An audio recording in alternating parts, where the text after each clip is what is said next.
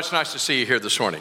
If you're a guest with us today, we're delighted you've joined us. If you're worshiping with us on SOCC.TV, we're glad you've joined us as well. We are starting a new series. Quentin told you a little bit about that. And that song, Live, that we just sang about living for Jesus, is a very good theme for where we're headed. And this series sort of grows out of the other one, where we were trying to dispel some misconceptions about God and give us a clear image of who God is. And the best way to do that is to know Jesus, because as we talked about last week, Jesus said, if you have seen me, you have seen the Father. So the new series is Live Like Jesus, and today we're going to talk about Come, Follow Me.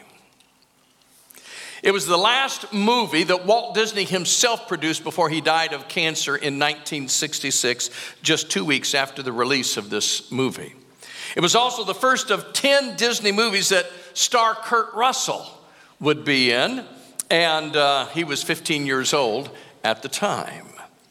The film, which is a heartwarming and comedic kind of approach, features a military exercise, the Boy Scouts and their campground in their large lake, and actor Fred MacMurray, who is a scoutmaster, accepts the challenge of mentoring a young troublemaker whose life is soon transformed for the better.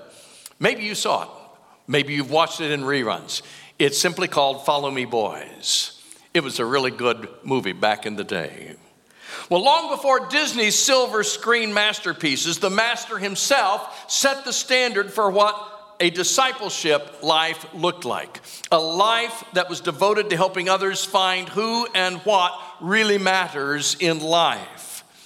And in this story, it takes place by the Lake of Gennesaret, also known as the Sea of Galilee.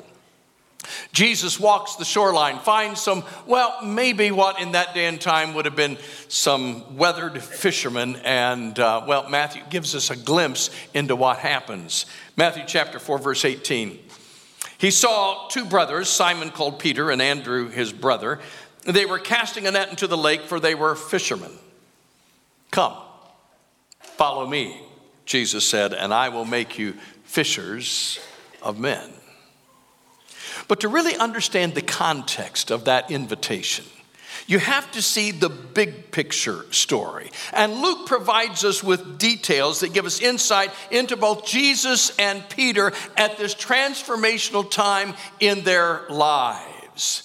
When Jesus invites Peter, he doesn't just invite Peter, he is really inviting all of us. Come, follow me. So one of the most powerful stories of that urgent invitation comes in Luke chapter 5. So if you've got your scriptures with you, or if you have your cell phone, your smartphone, your tablet, if you have a Dick Tracy watch that's got scripture on it, whatever you have, I want you to turn to this passage right now and follow along. You can follow along on the screen too if you want to. Here's the deal. When you look at scripture and you hear scripture, it has a tendency to help us absorb it better. If you just listen, it doesn't stick as much as if you're seeing and hearing at the same time. We're going to go through Luke chapter 5, beginning in verse 1. This great story opens this way. One day, as Jesus was standing by the Lake of Gennesaret, also known as the Sea of Tiberias, the Sea of Galilee was known by 3 different names. With people crowding around him and listening to the word of God, he saw at the water's edge 2 boats left there by the fishermen who were washing their nets. He got into one of the boats, the one belonging to Simon, and asked him to put out a little from shore, and then he sat down and he taught the people from the boat.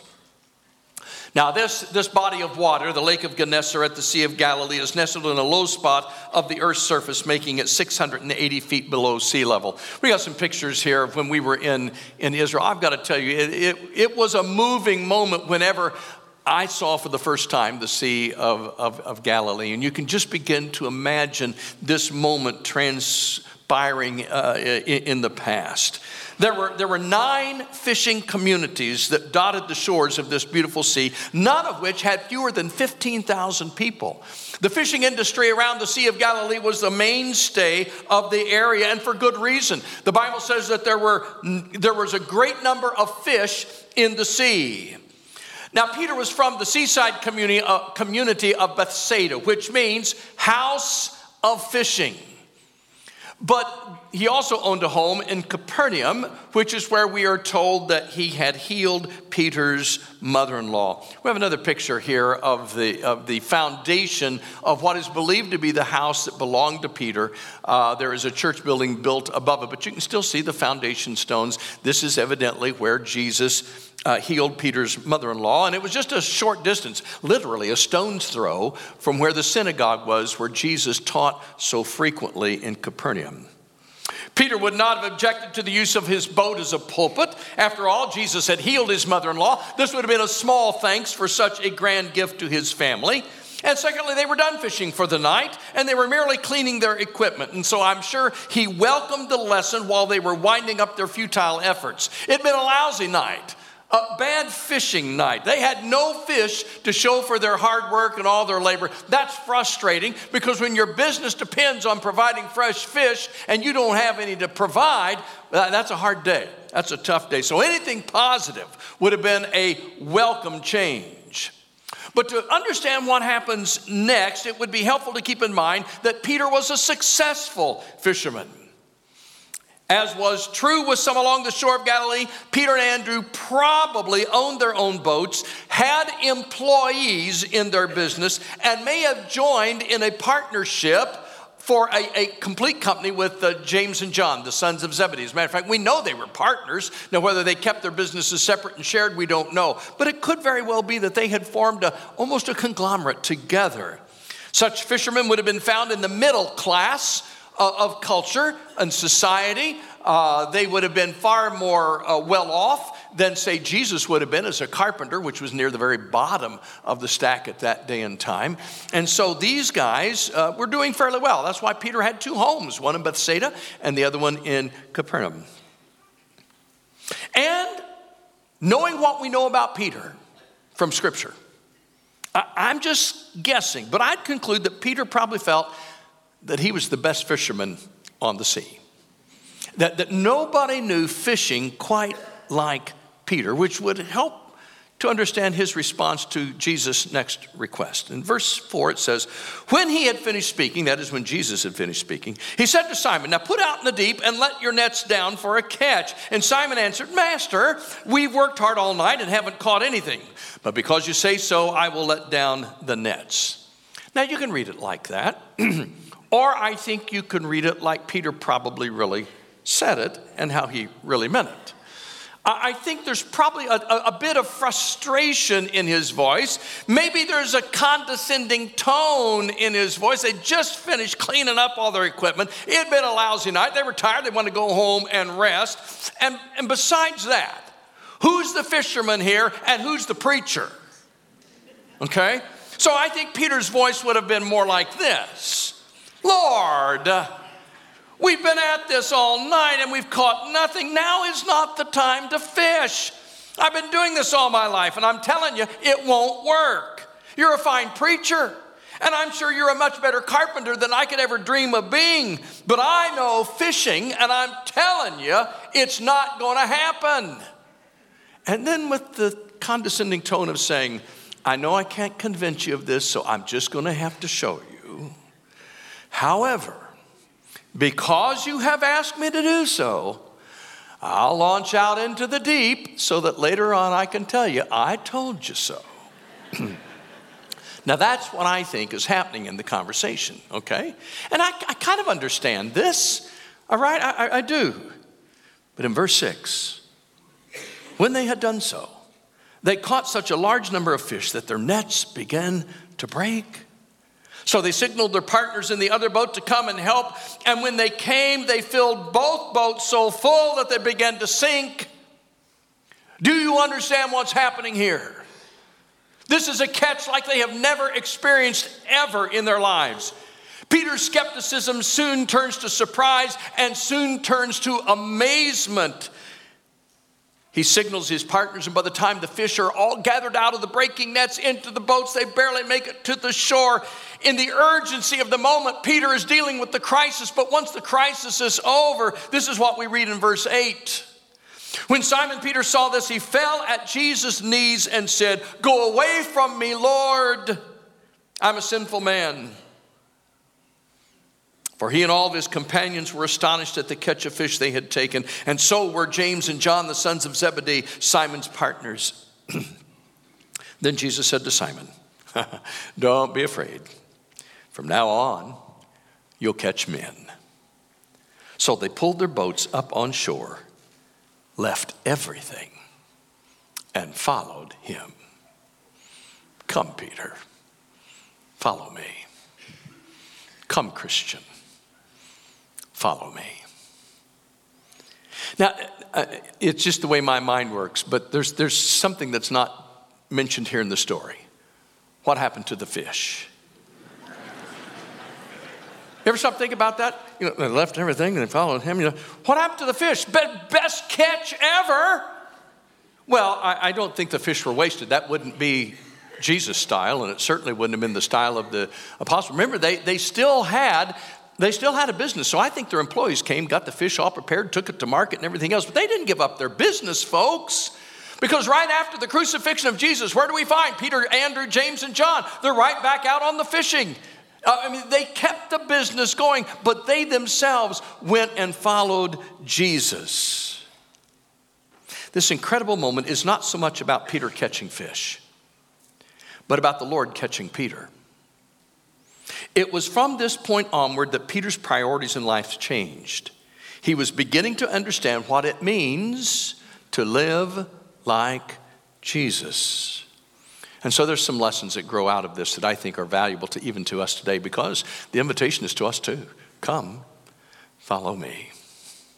Well, following Jesus begins with listening. That's the first lesson that comes out of this. Following Jesus begins with listening. G.K. Chesterton wrote, he said, there is a lot of difference between listening and hearing. I'm struck by the number of people that heard Jesus speaking throughout his earthly ministry, but how few really listened to what he had to say. While teaching in the synagogue at Capernaum again, Jesus spoke to the crowd metaphorically. In John chapter 6, he says, I tell you the truth, unless you eat the flesh of the Son of Man and drink his blood, you have no life in you. This may have been a veiled reference to the Lord's Supper coming down the road that the church would celebrate for all time. But really, what Jesus was communicating with his words is this: what I say, the truth that I'm imparting to you, must be as integral to your life as food and water are to the body. In other words, that food and water sustain our physical body, so Jesus Christ sustains our spiritual soul. He is the source of life. He wasn't talking about cannibalism, but I think Jesus said it in these very strong words to sort of thin the herd. You understand what I mean? Because Jesus is looking at this crowd of people that had begun to follow him because he was entertaining to listen to, and occasionally there were miracles that were just thrilling, but they really weren't listening to what he was saying about who he is and how important it is that we live for him. And so when some people heard this, they took him at face value and just said, ooh, that's gross. I'm out of here. I'm not following this guy anymore. But there were those who heard and understood what he was trying to say, and they continued to follow because Jesus wasn't interested in the casual follower.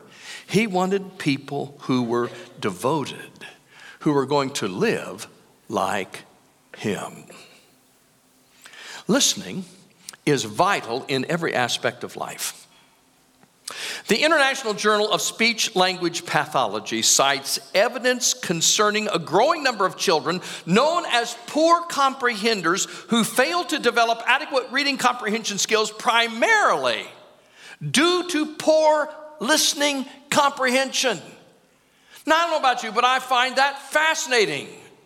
That my ability to comprehend what I read or what I study is predicated on my ability to listen.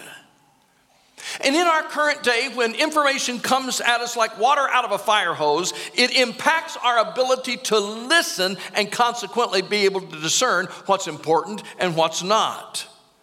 To be a sincere follower of Jesus, we must first be able to tune out all the other would-be sounds of spiritual truth and focus on him. I'm talking about the same ability of a mother who discerns her baby crying in the cacophony of dozens of other crying babies. You know what I mean? It's the athlete's ability to discern the coach's voice in the din of a cheering crowd, when you can tune everything else out and listen to that one which matters most. And the lessons on the importance of listening come from the most unusual places. Are you ready for this? Honey is nature's perfect sweetener. But did you know it takes good listening to produce it? You think, what in the world is he talking about? New research reveals that flowers listen and respond. Now, honestly, I don't think the best sermon I have ever preached would impress the geraniums around our house. But when a recording of a bee buzzing was played back to evening primrose flowers, the blooms began to vibrate. It's as if the petals acted as receptors to the sound coming from the bee, like the outer ear on our heads funnels the sound to the inner ear where it is picked up by the brain. Immediately, the primrose began to produce a nectar with a 20% increase in sugar concentration. Producing such a high grade of nectar all the time would waste the flower's resources. And in addition to that, the unused nectar would spoil in the heat. But the buzzing sound of a bee triggers a perfect and timely response, creating a profitable moment, not only for the bee, but also for the flower. You see, the flower doesn't just hear. It listens for the right sound. Isn't that absolutely fascinating? By the way, if your spouse doesn't listen, don't go buzzing behind his or her ears.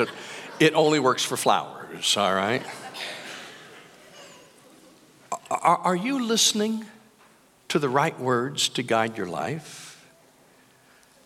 Or does God's word get lost in the jumble of words that cascade over us daily? Hearing is one thing, but the ability to listen and discern God's truth will change your life forever. It's no wonder the psalmist said, Lord, your words are sweeter than honey. They're worth listening to, not just hearing, but listening to. And I love the fact that in the text, Peter may have had his doubts about the Lord's fishing knowledge, but he listens with the intent to obey. There's a lesson for us here. We may not always understand the why, just as Peter didn't understand why Jesus was asking him to launch out. We may not always understand the why of God's message or God's commands, but if we listen with the intent to obey, we are on our way to becoming genuine followers of his. We are learning how to live like Jesus. Here's something else. Following Jesus leads us to the fish. I have had the great joy of fishing with our grandkids on the farm pond back in Illinois. That pond, however, has been a bit deceptive in the sense that the kids pulled in fish almost as fast as their bait hit the water. Know what it was about it? It just was that way. Every time the kids would fish there, I always intended to fish with them, never got the chance. I was too busy baiting hooks and taking fish off hooks. I was exhausted by the time it was all over, but it was a wonderful exhaustion because I saw my grandkids catching fish one after the other. This year we went out there and there's been a problem with the dam, and so the pond had to be emptied. It's got to spend several months drying out, and then they will rebuild the dam and refill it. But it was kind of a disappointing thing this year. Now, there's a couple other farm ponds around close by on the property, but they don't have fish in them. But I could have said, hey, kids, let's go fish in the other pond. But how disappointing would that have been? What a waste of what you're trying to accomplish would that have been? As Christians, we often spend most of our time with other Christians so that we have no place or no one with whom to share our faith.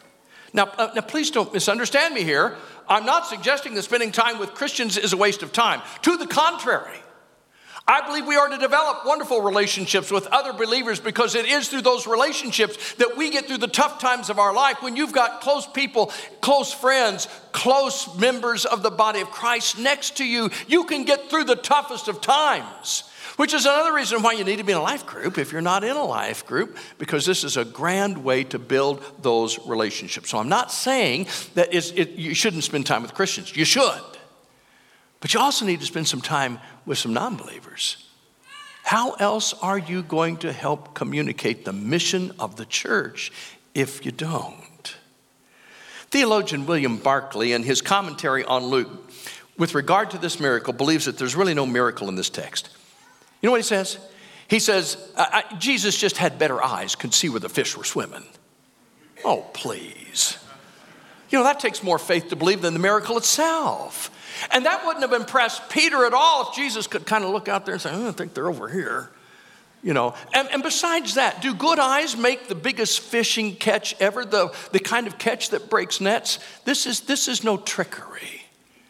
This is the master of the winds and the waves who silenced when he spoke to them. This is the master who spoke to the deceptive fig tree and it withered. This is the master who could direct a huge school of fish right into the nets of Peter, James, Andrew, and John. I've noticed something about people who fish really well, is that they are reluctant to share with you when they have a good fishing hole. In fishing tournaments, a good fisherman never divulges his best lure, the best spot, or his best technique. But I'm telling you, when it comes to fishing in the kingdom, just the opposite is true. If you know people that need to know the gospel, be sure and share that. Because even if you can't maybe engage their life, somebody else in the body of Christ might. You know, we've talked about developing our one life over the last couple of years. How are you doing with that, by the way? Part of living like Jesus is sharing your story in him, sharing his story in you. You see, you don't have to be great theologians. You don't have to answer all the deep, dark questions, because most of the time, people who are looking for spiritual wisdom in this life really just want to know what differences Jesus made in your life. You've got a story to tell, and nobody can tell your story as well as you can tell your story. Just last Sunday, down at Sherwood Oaks, Bedford, one of our men baptized his one life. That is so thrilling. You talk about exciting. I can't wait for you to be able to do that with your one life. So don't give up or lose heart if your one life is a little hard to reach. Keep telling your story. Keep living like Jesus, because, well, the Lord will lead us to where the fish are. So where are the best fishing holes where you can cast your net of influence? Well, family is the first one. Those who live under our roofs should be the first priority, but they're often the last because of the awkward conversations. But to win the world and to lose your own household is indeed a tragedy. Parents, take time to share the message with your children and model the life so that they will see your commitment to the Lord. Grandparents, do the same thing. Share it with your grandchildren. Model it before your grandchildren, because sometimes grandparents can have as big of an influence, maybe even more than parents. Part of the problem is that too many adults live a double standard. You know, we tell our kids that this is really important, but then we don't act like it's really important. And so when Junior gets away from home, he sees that, well, when you become an adult, church isn't really all that important, and he strays from the faith. I'm here to remind you that when you die, you will not take one thing out of your house with you, but you can take your family with you. So the first place to cast your net is at home. Also, cast your net at work. I'm amazed at the number of people who believe that work and my faith should be at, well, two different places in my life, that one does not impact the other. Now, there's a right way and a wrong way to share your faith. There can be a subtle way to share your faith. There can be a bombastic way to share your faith that doesn't work at work. But you can be a witness. You can be a testimony. You can speak when you have the opportunity. Do not conclude that your faith has no impact on your work. And if you're an employer this morning, you live in such a way that how you treat your employees is a reflection of Jesus Christ. They will respect your leadership, and they will want to know what it is that makes you different than other employers because of your relationship with Jesus Christ. Cast your net at work. And then cast your net in your neighborhood. You know people in and around you that do not have a spiritual hope. By doing things for and with them, you will have an impact. May I remind you again that a life group is a good place to start, especially if you bring in somebody to that life group who is, well, maybe nominally struggling with their faith. And maybe through those relationships, they will make that choice to follow Christ. When we do these things, when we cast our net, we're learning to live like Jesus. Here's the last thing. Following Jesus leads to expectations. I'm an amateur fisherman. So, I don't have a lot of wisdom or advice, but I've learned that when you fish with a master, boy, expect things to happen. Because a master fisherman knows the equipment to have, the bait and the lures to have, the places to go. When I started fishing as a kid, I fished with a cane pole off the side of the lake or the pond, wherever I happened to be. I thought it was okay, didn't catch very many. And then somebody got me a rod and reel. Wow, what a difference that made. And then I got the opportunity to fish from a boat. Somebody invited me to go in with their rowboat. I got to fish from a boat. Wow, what a difference that made. You begin to learn that people who do this in a grand way know how to do it and get results. And so when you fish with an expert, expect results. You see, the master fisherman has all the equipment, lots of experience, and a great desire to fish. And I know that we've got some really good fishermen, some master fishermen here in the congregation. The challenge of living like Jesus isn't about becoming a master at fishing. It's about fishing for the master. It's got to remain a priority for the church. It's the reason the church exists. The church is not a club, although I hope you'll find our fellowship encouraging. It's not an entertainment business, although I hope you'll enjoy our time together here when we gather. The church is not in the handout business, although I want us to be able to make a difference in the lives of those who face unfortunate circumstances. The church has but one mission. It is a soul-saving institution. That is the business of the church. It is the only business that has its main focus in reaching people for eternity. It was the mission of the first century church. It must be the mission of the 21st century church. And it must be a priority for individual Christians. If you were on a sinking ship and you had 2 life jackets, would you refuse to give one to another passenger by saying, "It's not my job to distribute life-giving equipment"?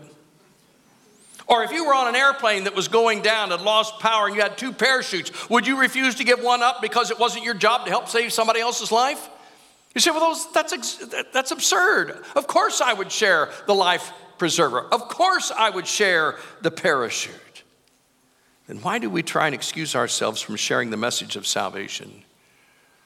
So you give somebody a life preserver and you save them for a few years. You give somebody a parachute, you save them for a few years. You give them Jesus and they're saved for eternity. Now you tell me which one is the most important.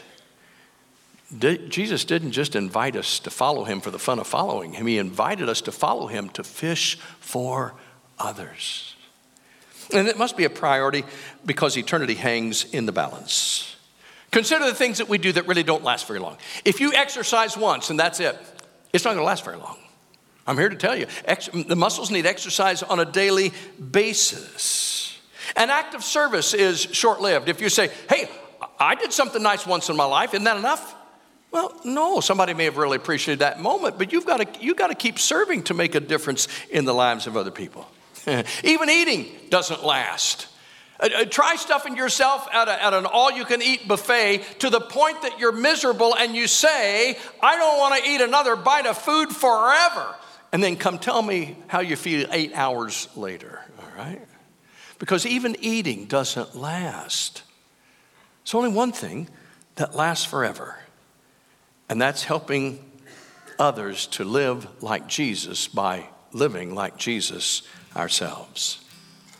Some years ago, The Mercedes-Benz company had a TV commercial that showed one of their cars crashing into a cement wall. It was one of those safety test kinds of things. And the company spokesman was asked why the company doesn't enforce their patent on their energy-absorbing car body designed by Mercedes, but a design that was being copied by other automotive companies. And the spokesman simply replied, he said, some things are far too important not to share. How true. Some things are far too important not to share. Jesus, he has asked us to follow him, to live like him, to reach others for him. So what are you doing to make that mission come alive? What do you do for heaven's sake is your best investment ever. Thank you for watching this message from Sherwood Oaks Christian Church. Did you know you can view any message from the past 6 years at socc.org/messages? You can also view complete worship services from the past month at socc.tv.